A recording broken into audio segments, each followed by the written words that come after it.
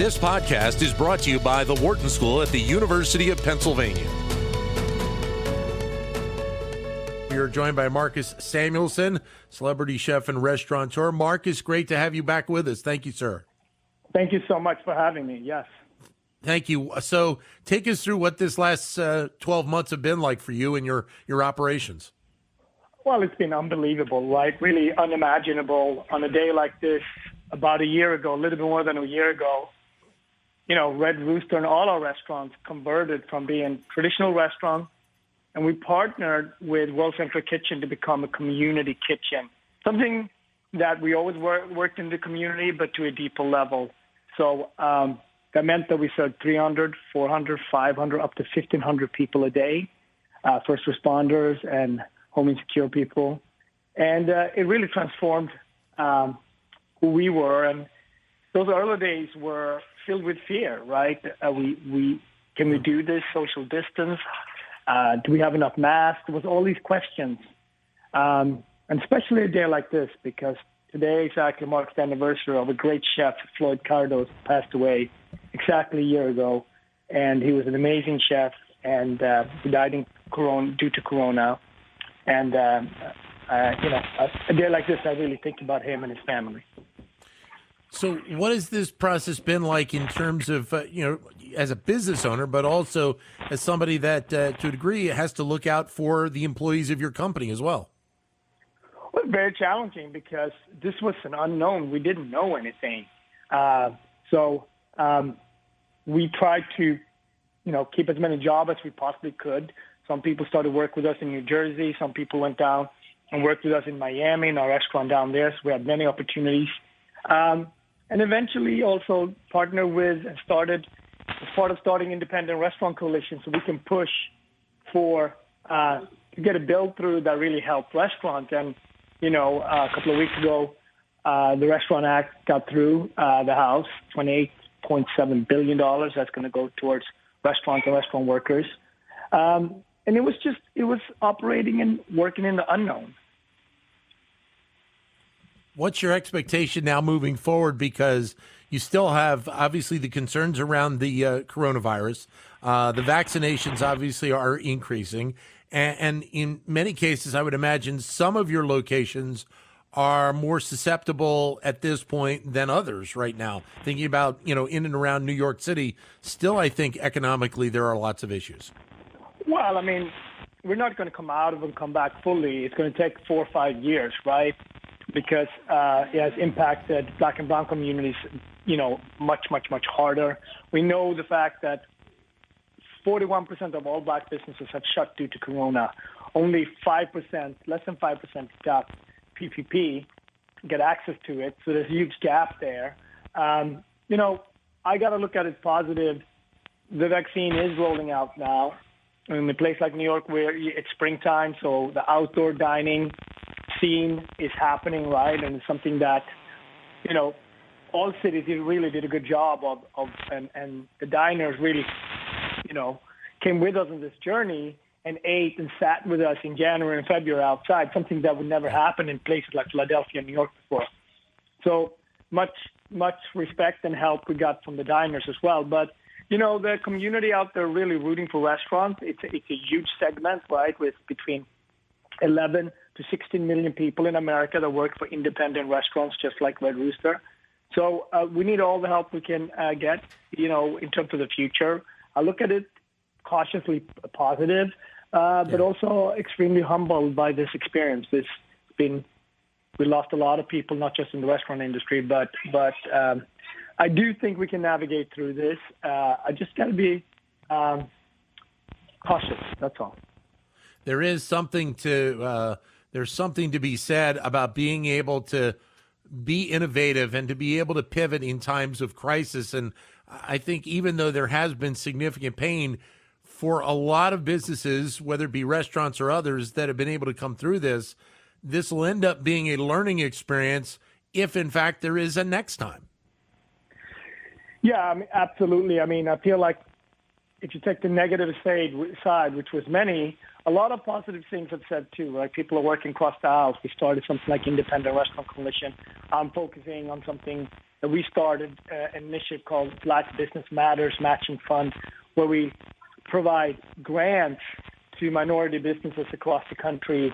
And that's happening in institutions. That's happening across the country. So there's a lot of things that come from the federal government, from the local government, but also from the private sector. And, of course, all the first responders are really my heroes in this, all of our heroes. So I do think that, yes, there's a lot of positive coming out of this, but, wow, there was really a big price to pay.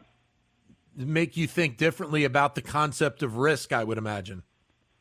Yeah, and it humbles you, right? Like, 2020 for me, yes, we talk about pivoting, but that unknown, especially the first 4 or 5 months, where it was just so many new things to deal with. And you heard, very mixing news from the federal government and then to the local government, and because no one's been through this. But I'm really impressed with that we're vaccinating millions of people a day.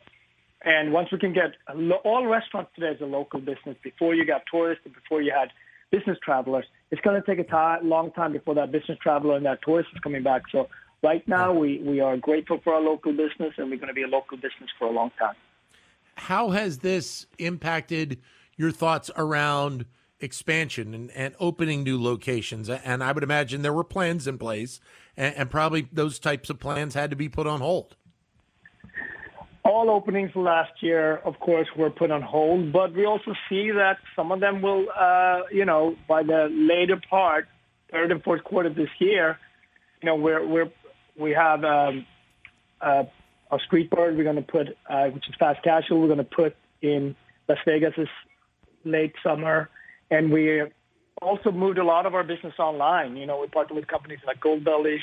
The consumer behavior has changed, so people want stuff online. So we partner with companies like that. And I think either late this year or beginning of next year, we're going to open a new restaurant here in New York.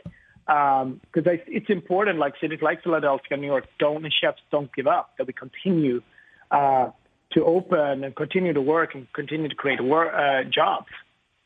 What is the state of New York City right now from a business perspective? I mean, you being there was a lot of conversation a few months ago about what was believed to be a deep impact that New York City was going to feel, and maybe even for a longer term. No, there's no doubt that the city is going through it, but I also think with everyone, wherever meeting, whatever things, every Zoom, you talk to people want the city back, and people are going to do whatever it takes to bring a city like New York back, right? And eventually tourists will come and business travel will slowly come back. But there's also camaraderie like never before. There is something, it reminds me in a way, post 9/11, where everybody was committed to the city to come back. And this is bigger than that and very different, but that camaraderie is definitely back. And everybody's collaborating and working as much as they can to get the city back on track. Hopefully this fall, Broadway comes back, which is a huge indicator, right, to the city. And then you hear that the hotels they went from 4 or 5% business occupation to 20, 25 to 30%. And those are huge indicators. Those are important indicators to bring sort of the bloodline of the city back. Is there something that you will have taken away from this experience over the last 12 years, whether it be as a business owner or just as, a member of the New York City community? A lot of humility,